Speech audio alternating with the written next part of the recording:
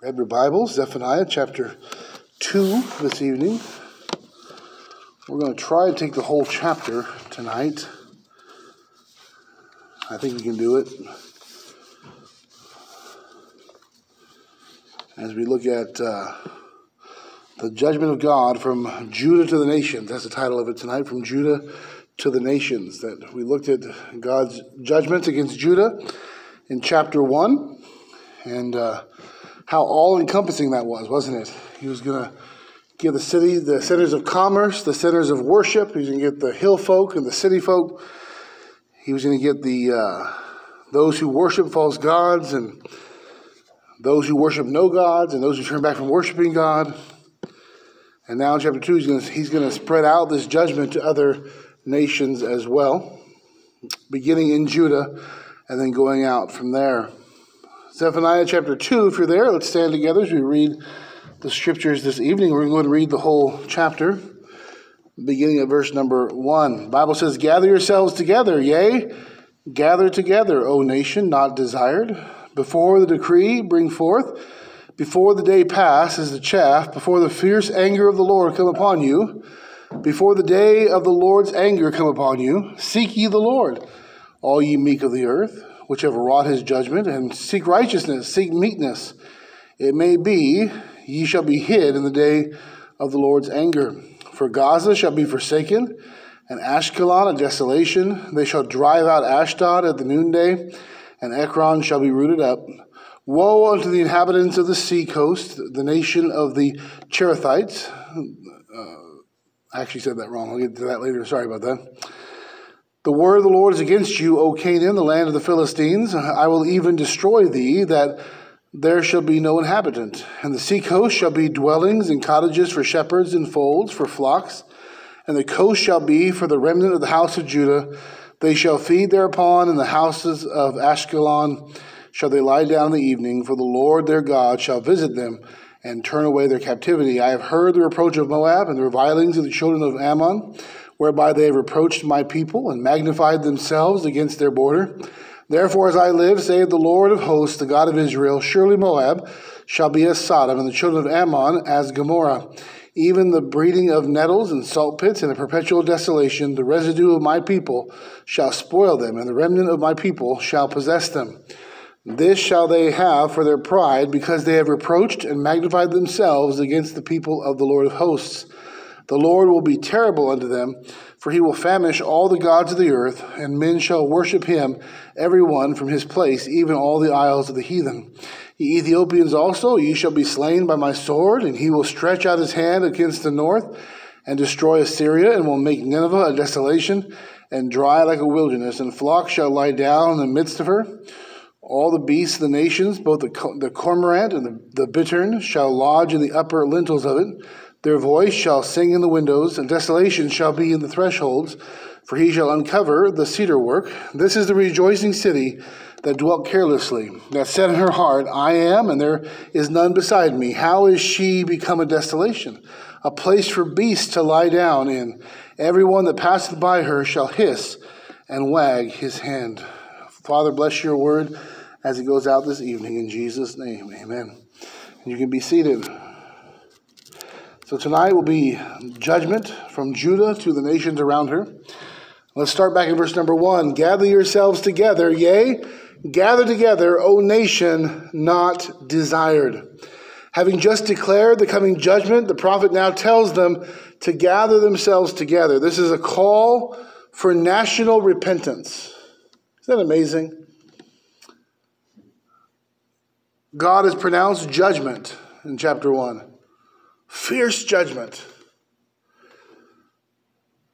And here, in the first thing we see in chapter 2 is a call to repent.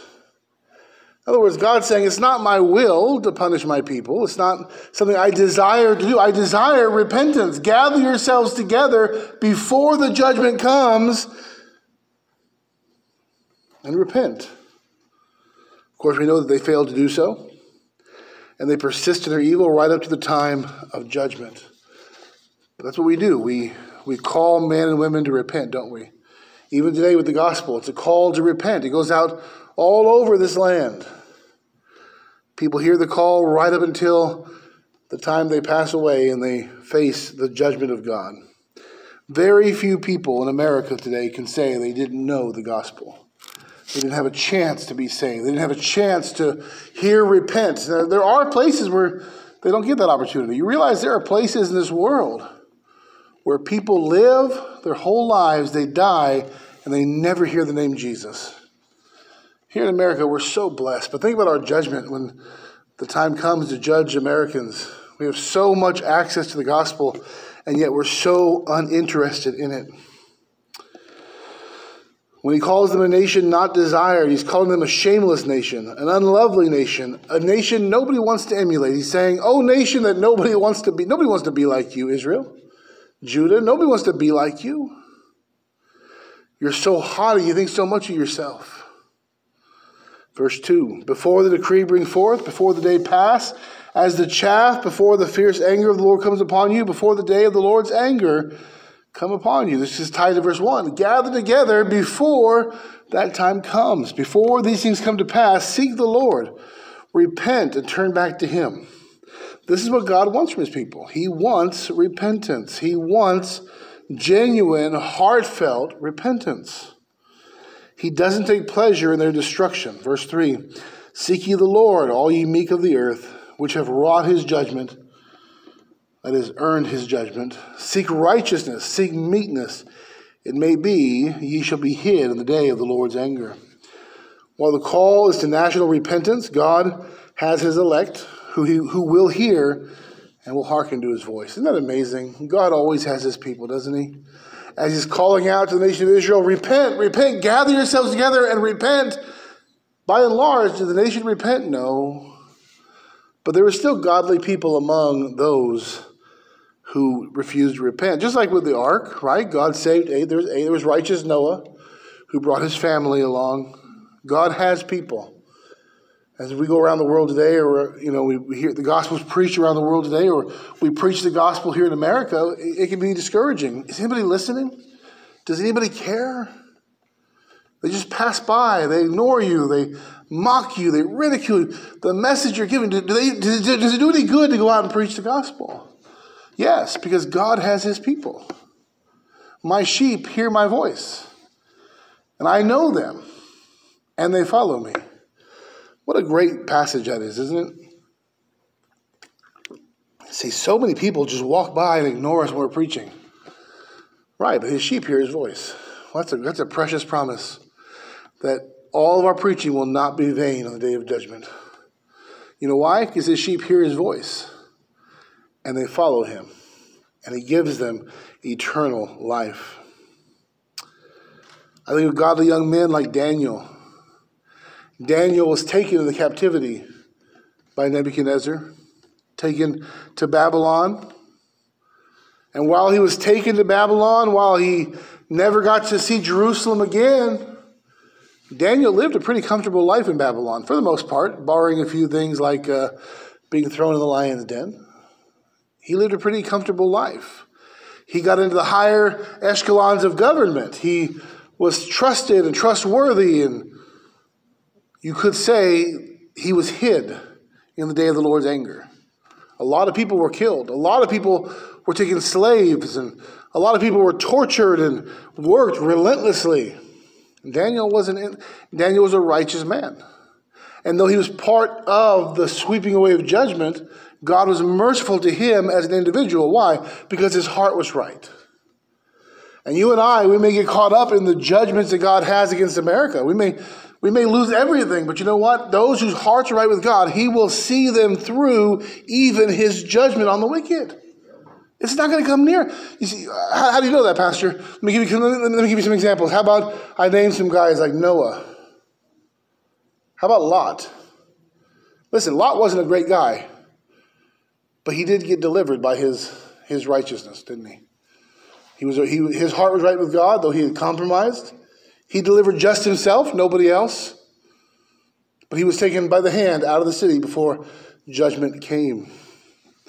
We can go on with people who faced the judgment of God, and yet God protected them. God saw them through it. Daniel being another one. The Shadrach, Meshach, and Abednego, 3 more names of people whose hearts were right with God, and God protected them. God saw them through.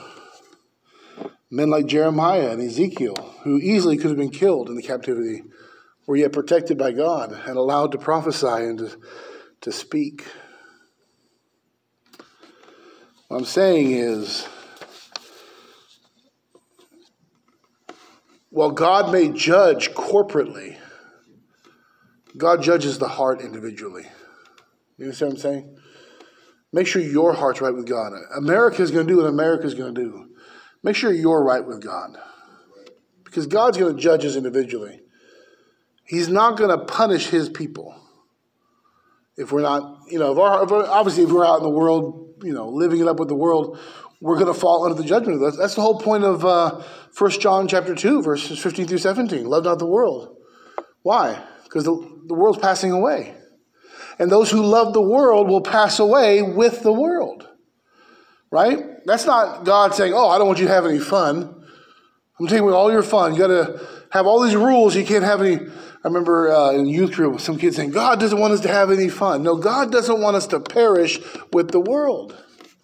And if we love the world, it's evidence the love of the Father is not in us.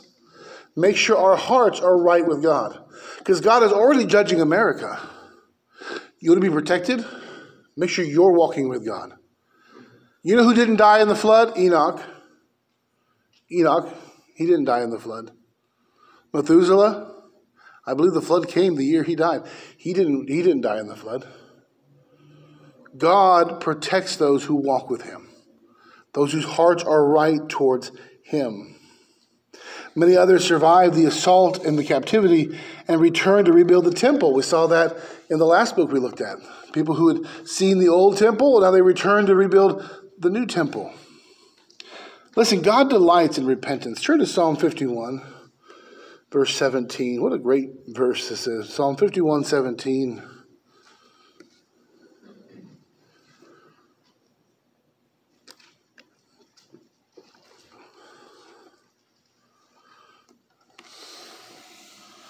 This is an important verse just for us to remember. Psalm 51, verse 17. The Bible says, the sacrifices of God are a broken spirit. A broken and a contrite heart, O God, thou wilt not despise. This is coming from a man who had just committed adultery and then murdered the lady's husband. And what does he tell God? You'll not despise a broken and a contrite heart. Sometimes I think we get into our heads, I think really a big problem I think that we have as people. And maybe you're better than me, I don't know. But there's been times in my life where I sin, right? And that keeps me from the Lord.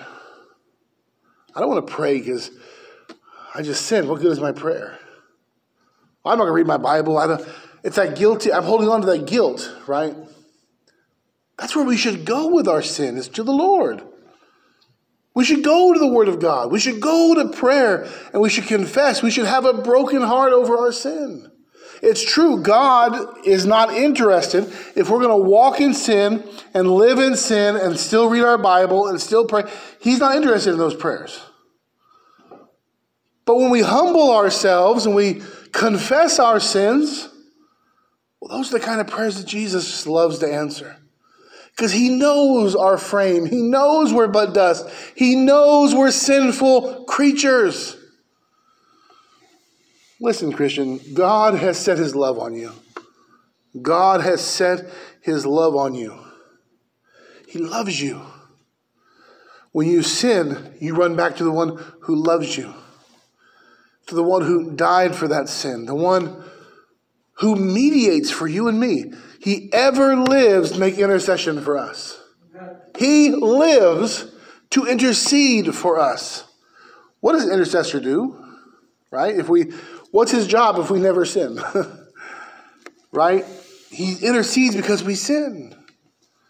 Not only do we have an intercessor, but we have an intercessor who knows our weaknesses. He is himself human.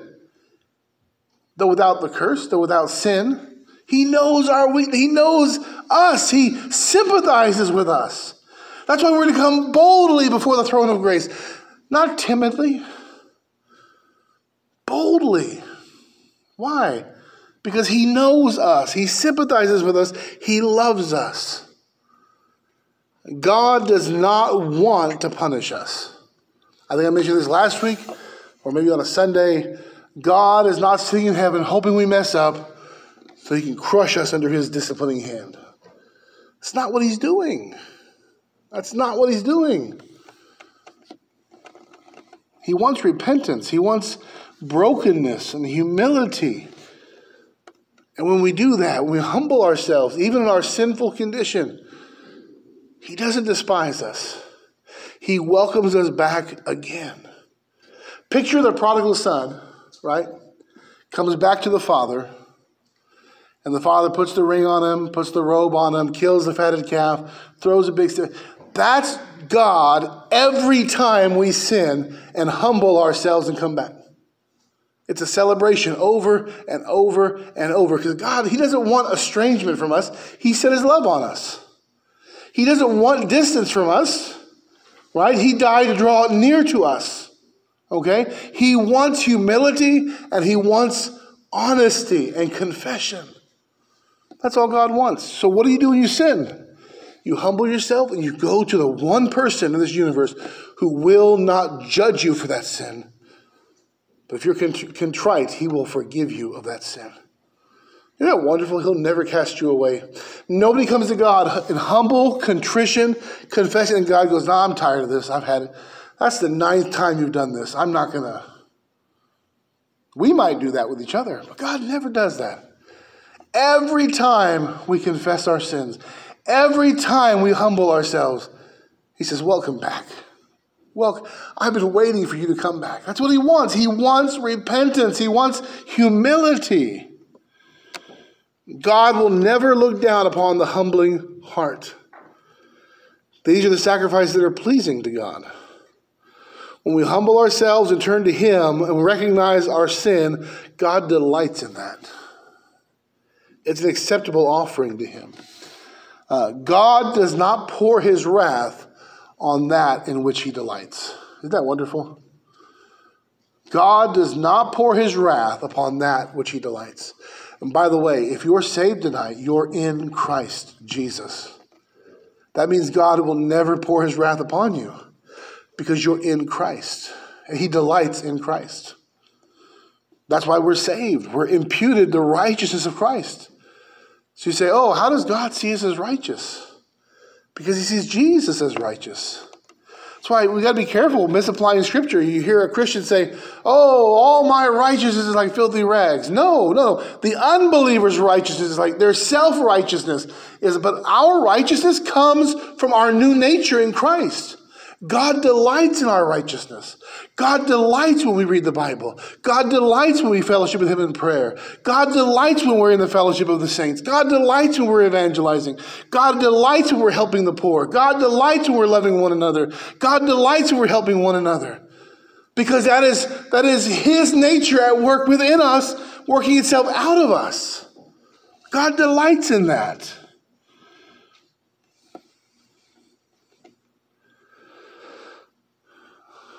The Father delights in the Son. Therefore, everyone joined to the Son is safe from the wrath of God the Father. Those who are truly Christ's are eternally secure. But they don't live in continual sin. They don't use eternal security as a cover for wickedness. Watch out for that. There is a Christianity today that will use eternal security as a cloak for sin. Grace is not given to us that we may sin more. Grace is given to us because we sin. Verse 4. Go back to our text. Verse number 4, Zephaniah 2. Verse number 4. The Bible says, for Gaza shall be forsaken, and Ashkelon a desolation. They shall drive out Ashdod at the noonday, and Ekron shall be rooted up. So now we move into the nations around Judah that will face judgment. They'll have to watch each of these powerful nations fall as the invaders get closer and closer to them. Think about that. These are nations right around Judah. And God says, as the invaders coming for you, as they make their way towards you, you're going to watch these other nations fall in succession like dominoes. And you're going to know that your judgment is coming. Gaza will be forsaken. The powerful Philistine empire that so threatened Israel would be forsaken to fall before their enemies. He says, don't seek their help, because they've been forsaken by God. And there's none to help them. There's none to help them. Israel used to have a habit of making alliances with pagan nations. And God's saying, it's no use. I've forsaken them as well. They're not going to help you. I've heard a story that when Titus returned to Rome after his destruction of Jerusalem in 70 AD, there's a big parade thrown in his honor. And that he opened, I don't have the source on it, but I've heard the story that he opened the speech with, what reward is there in destroying a people forsaken by their God? In other words, no one came to their defense. They were completely forsaken and given over. There is no hand that can stop the judgment of God. When God has forsaken a people, there is none to help them. There's none to come to their defense. The Philistines will be destroyed. Ashkelon will be a desolation with nothing left behind. They will drive out the dwellers of Ashdod from their land, and Ekron will be rooted up. Their destruction will be so thorough, it'll be as if they were never. That's what rooted up means. I mean, plucked up by the roots. There'll be no evidence they were ever there. Verse 5, woe unto the inhabitants of the seacoast.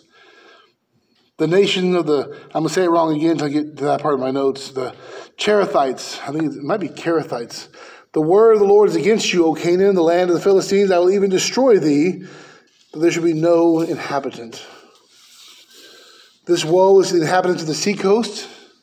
It's a reference to the Philistines, also called the Cherethites. I think I put an actual, did I put it in my notes? Maybe I didn't. I should have. We'll just call them the Cherethites. How about that? And I know it's not what it appears to be in the pronunciation, but we'll move on.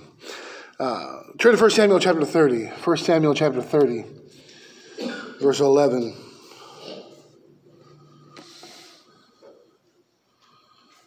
I really should put the correct pronunciation in there.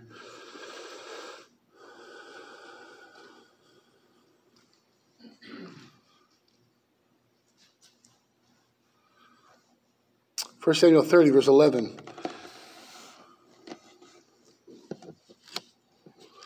And they found an Egyptian in the field and brought him to David and gave him bread and he did eat. And they made him drink water. And they gave him a piece of a cake of figs and 2 clusters of raisins.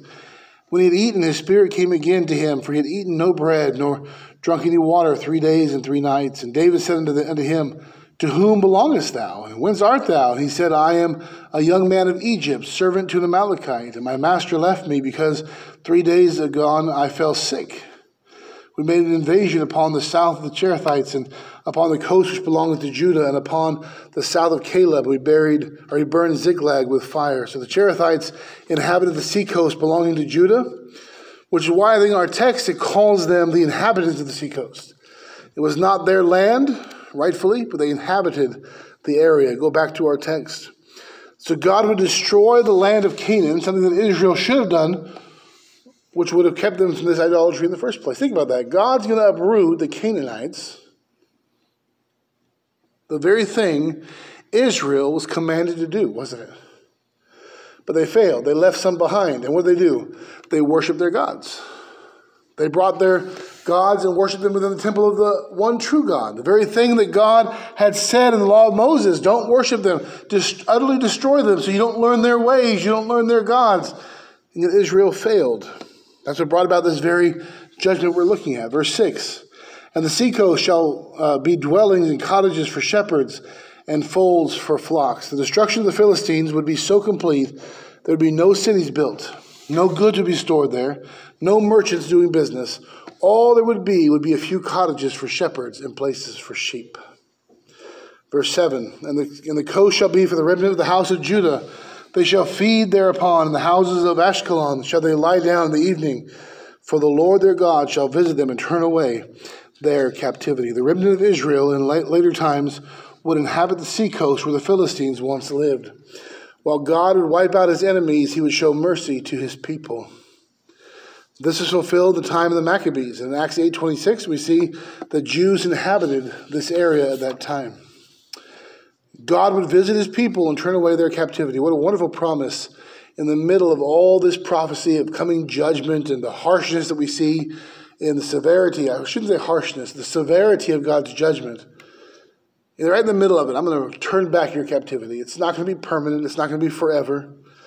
This sets God's covenant people apart from all the other nations. Well, God's going to uproot the Philistines. He'll turn back the captivity of his people.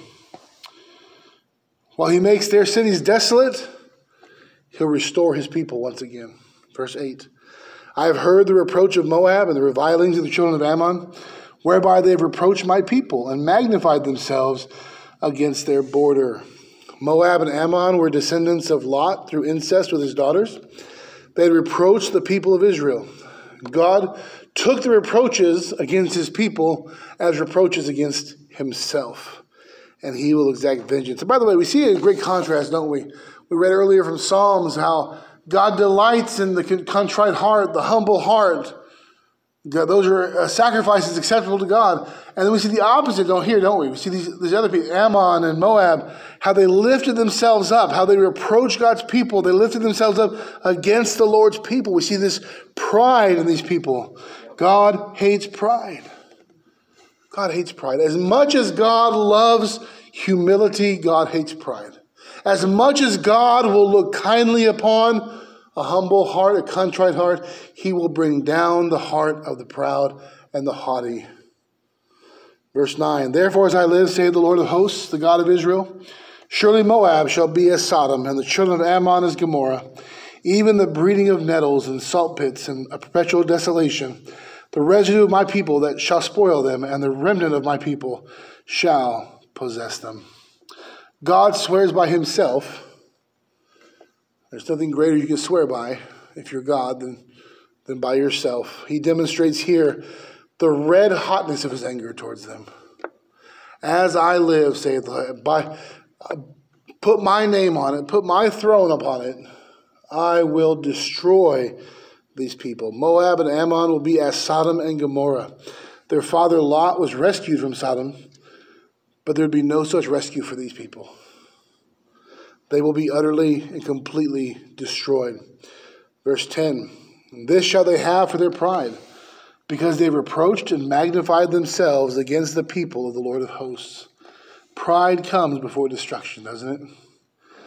For their pride and lifting themselves up against the people of God, they will face destruction. That should be a great warning to the wicked in our day. Boy, the wicked in our day are lifting themselves up against the church, aren't they? Criticizing, hating. I was watching a program the other day. It's a very left-wing liberal program called The Young Turks. You guys ever watched that before? Vile people on there. And just railing against Christianity. Talking about this person, she said, I was standing in line, and these people were insulting, and she names all these other religions. And she was so upset that this guy was insulting other religions. You know why she hated him so much? He was a Christian, or claimed to be a Christian. Was speaking bad about other religions. See, the other religions didn't bother her. It was the Christian that bothered her. Then she was on the rail about how Christians believe in a fairy tale God and a book of magic spells and how she rejects our book of magic. Funny, because you were very sympathetic towards the Muslims. They too have a book of magic. You were kind of sympathetic towards the Mormons. They too have a book of magic. Oh, that's okay. You know why? Because in her heart she knows those books aren't true. They rail against the Bible because they know that it's true. They rail against Christ because they know that he's true. They rail against Christians because Christians are in the image of Christ. That's the problem. But the wicked better watch out. Lifting themselves up against God's people only brings destruction. Only brings destruction. We've seen it all throughout history, time and time again. By the way, remember all the persecution in the New Testament? Can I point out to you that all the Caesars are dead now? All of the leaders of the children of Israel, They're dead. The Pharisees, the Sadducees, all of them. They don't exist anymore. There's no more Sanhedrin. There's no more Roman Senate. There's no more Caesar. But Christians are still around, aren't they? In greater numbers. There's more Christians on earth today than there were people on earth in the time of the New Testament. God will always lay waste to his enemies, and his people will go on. And I'm not worried. I'm not worried about communist China. I'm not worried about Russia and Putin. I'm not worried about the Democrats or the Republicans or secularism or liberalism. I'm not worried about any of that stuff. You know why? Because of the Caesars. Because of the popes. Yes, there's still a pope today, but he's not powerful politically like he was when he's having people burned at the stake. There's no more power to kill and take life like they used to have. Power over the kings. The British monarchy used to put Christians to death, but today the British monarchy is nothing more than a figurehead. And Christians are still around, still preaching the gospel. You know why? Because God will always destroy those who lift themselves up against his people. Never be afraid of the enemy, church. Never be afraid of the enemy. God will lay waste to his enemies in his time. I'm sure there's a lot of people in the book of Acts who thought the church was losing. How are we going to survive? We're going to be wiped out. There's so few of us and so many of them. 2,000 years later, they're all gone. And Christians have multiplied exponentially. There's more Christianity in China today than there ever was before the communists came into power. You know why? It grows the church. It's true, the blood of the martyrs is the seed of the church.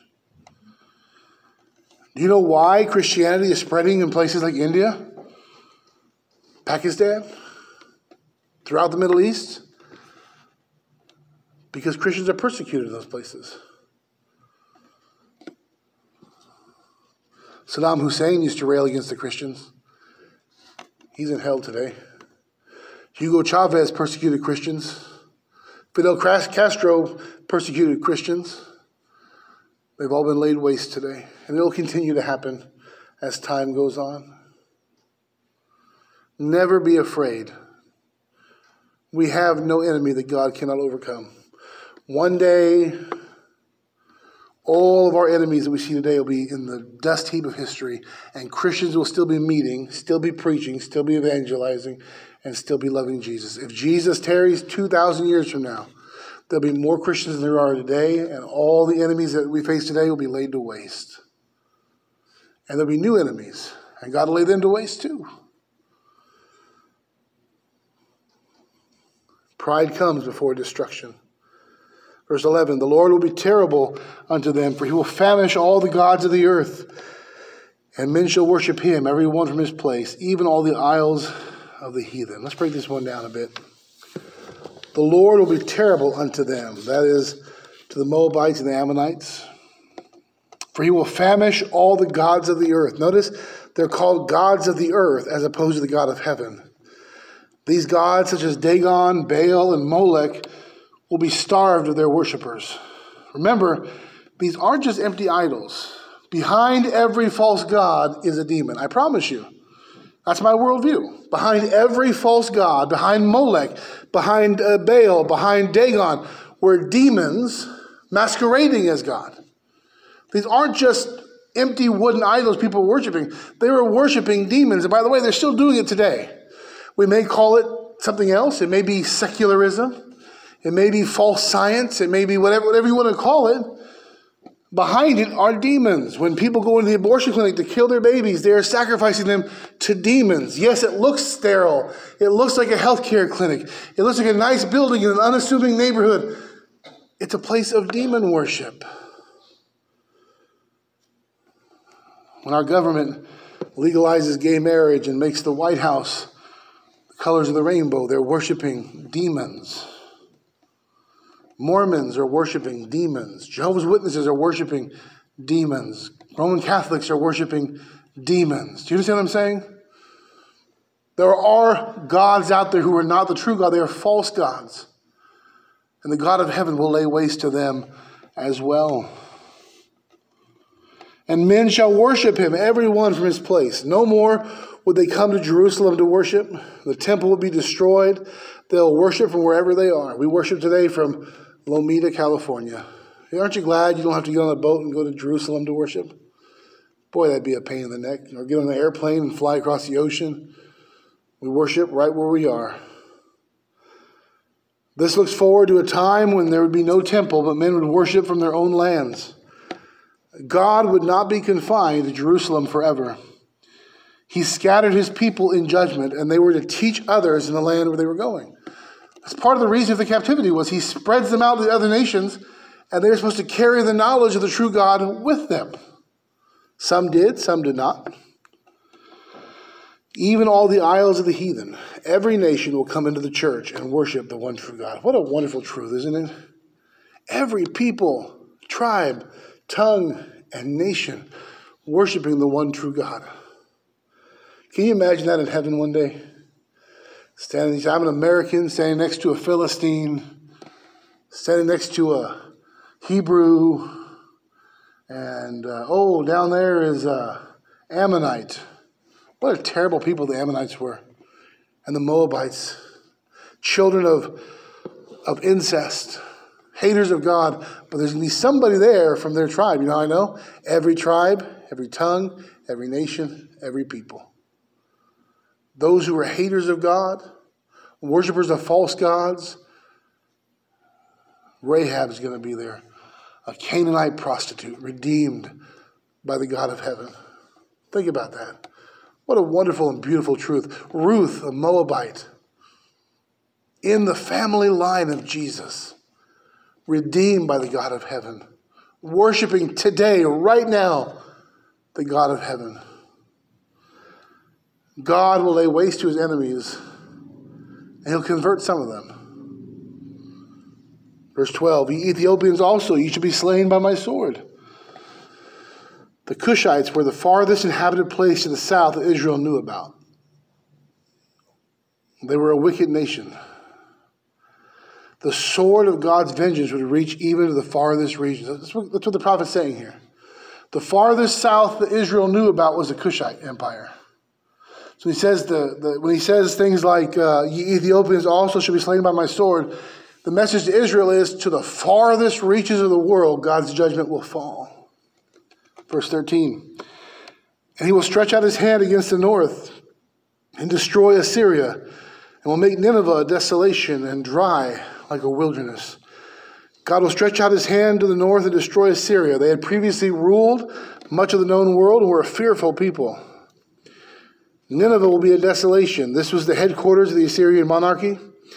It was situated, as you remember our study in Jonah, it was situated on the Tigris River. It was a land full of water, full of springs, full of rivers. The mighty Tigris River flowed just outside of its walls. And God says, you know what? I'm going to make you like a dry wilderness. Everything good will be taken away. Every natural resource destroyed. By the way, if you believe in global war, climate change, listen, I do. I don't deny climate change. I deny the reasons for it. I think they're wrong about the reasons for it. I think it's God's judgment on a proud and arrogant and sinful people. God's taking away our natural resources as punishment for our sin. He does that. Oh, we're not getting the rain we used to get. It's true. In the Bible, that's a regular judgment of God to withhold rain, to withhold crops. Food shortages are a judgment of God. So when they come on the news, they tell you about oh my goodness, the weather and the driest year on, and the crops and the food shortage. Say, yes, repent and return to the Lord. That's why we have these problems that we have. That's why we have the confusion that we have. That's why boys don't know their girls and girls don't know their boys. Because God is judging our sin. Repent. Repent. Verse 14. And flocks shall lie down in the midst of her. All the beasts of the nations, both the cormorant and the bittern, shall lodge in the upper lintels of it. Their voice shall sing in the windows. Desolation shall be in the thresholds, for he will uncover the cedar work. The desolation will be so complete that only animals can live in these places again. They are more deserving of it than we are. You ever think about that? The only thing in this universe that disobeys God is man. Clouds do what he commands. Jesus commanded the wind and the waves, and they obeyed him immediately. Animals obey. What happened when Balaam's donkey saw the angel standing in the way? He turned out of the way. He turned aside. The only thing that disobeys God is us. The animals are more deserving of those lands than we are as people. We sin against a holy God over and over and over again. Verse 15, this is the rejoicing city that dwelt carelessly. I said in her heart, I am, and there is none besides me. How has she become a desolation, a place for beasts to lie down in? Everyone that passeth by her shall hiss and wag his hand. The city that once rejoiced in her sin will be laid bare, become a home to wild beasts, and those who walk by and see her ruins will shake their head at her wickedness and say, they should have known better. Listen, one day people are going to talk about America that way. They should have known better. Boy, were they foolish. People will shake their head at those in hell one day and say, boy, were they foolish. They loved their sin. They loved their sin. Think about that passage in Isaiah, I think it's 14, about the fall of Satan.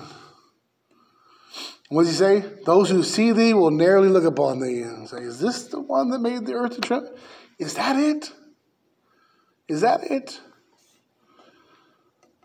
I think one day the righteous will look at the wicked as they are cast in the lake of fire and say, is that why you perished eternally over that sin? Over that? You love your sin so much. What we've seen tonight is a visual representation of the hatred of God for our sin. God hates our sin. God says, I will lay you waste, and only animals will live there. I will uproot you so that no one even knows you were there. Boy, God hates sin. God swore by his own name, I will remove you from the land. He was so hot against their sin. And what do? They boasted themselves. We're God's people. We're safe. We're okay. We're in. We're good. There's a great deal of professing Christianity today which lives in sin and boasts itself. I'm in. Got my card punched. I'm on the heaven train. I can do what I want. I got grace. Be very careful. Humble yourself. Confess your sin. Walk humbly with God. Make sure your heart is right with God's. When God's judgment falls on the land, you're hidden in the only safe place there is, the Lord Jesus Christ. Though God is patient, the wicked will be utterly destroyed. The wicked nation, the wicked person will be uprooted and purged from the world that God has created. Those who love and worship God look forward to a day when there is no temple of stone, but they will be the temple of God and worship him from where they are. That's today, folks. We worship God from where we are. We are the temple of God. He dwells in us, with us. In closing, let me quote to you. You don't have to turn there, but you can write it down. John 4, 21 and 23. The Bible says, Jesus saith unto her, Woman, believe me, the hour cometh, when ye shall neither in this mountain nor yet at Jerusalem worship the Father. But the hour cometh, and now is, when the true worshipers shall worship the Father in spirit and in truth. For the Father seeketh such to worship him. Make sure your heart's right with God. God hates sin. And God will punish sin wherever he finds it. Even though David humbled himself in Psalm 51, he still faced grievous punishment for his sin. His baby died. His son raped his daughter. His other son murdered that son. Then that son led a revolt against him and ran him out of the city and the palace. Listen, confessing our sin, humbling ourselves, is not a guarantee that God won't judge us. That's why we saw in that psalm last week where David's pleading with the Lord, don't judge me. Forgive me. Show mercy to me. Confessing our sin is not a get-out-of-jail-free card with God. If we're going to sin, there are consequences to our sin. But the Lord is merciful. He is kind. He is patient. And the sacrifices he loves are a broken and a contrite heart. Make sure you're walking with the Lord. Make sure sin is not enticing you. Because one day, probably very soon, God's judgment is going to fall on our nation in such a way that it will not be turned back. The only safe place to be is in Christ, because God the Father delights in the Son. And he'll not punish those in whom he delights. Amen. Let's pray. Our Father, we thank you so much for your goodness to us. These things are written for our warning, that we would not love sin. We would not boast ourselves in our sin, not delight ourselves in sin.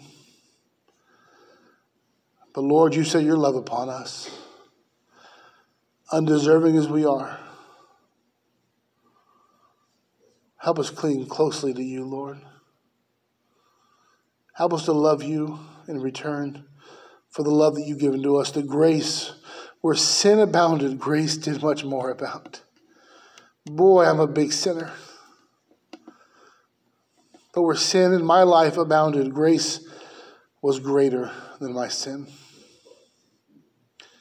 Help us never to live in or walk in or joy in those things for which you died. Lord Jesus, draw our hearts to you and away from this world, away from sin. May you be our delight. May you be our joy. Have mercy on us, O Lord, and conform us more and more each day into the image of Christ. Revive your people. Turn us, and we'll be turned. We love you, Lord. Thank you for this time now together. In Jesus' name, amen. You're dismissed.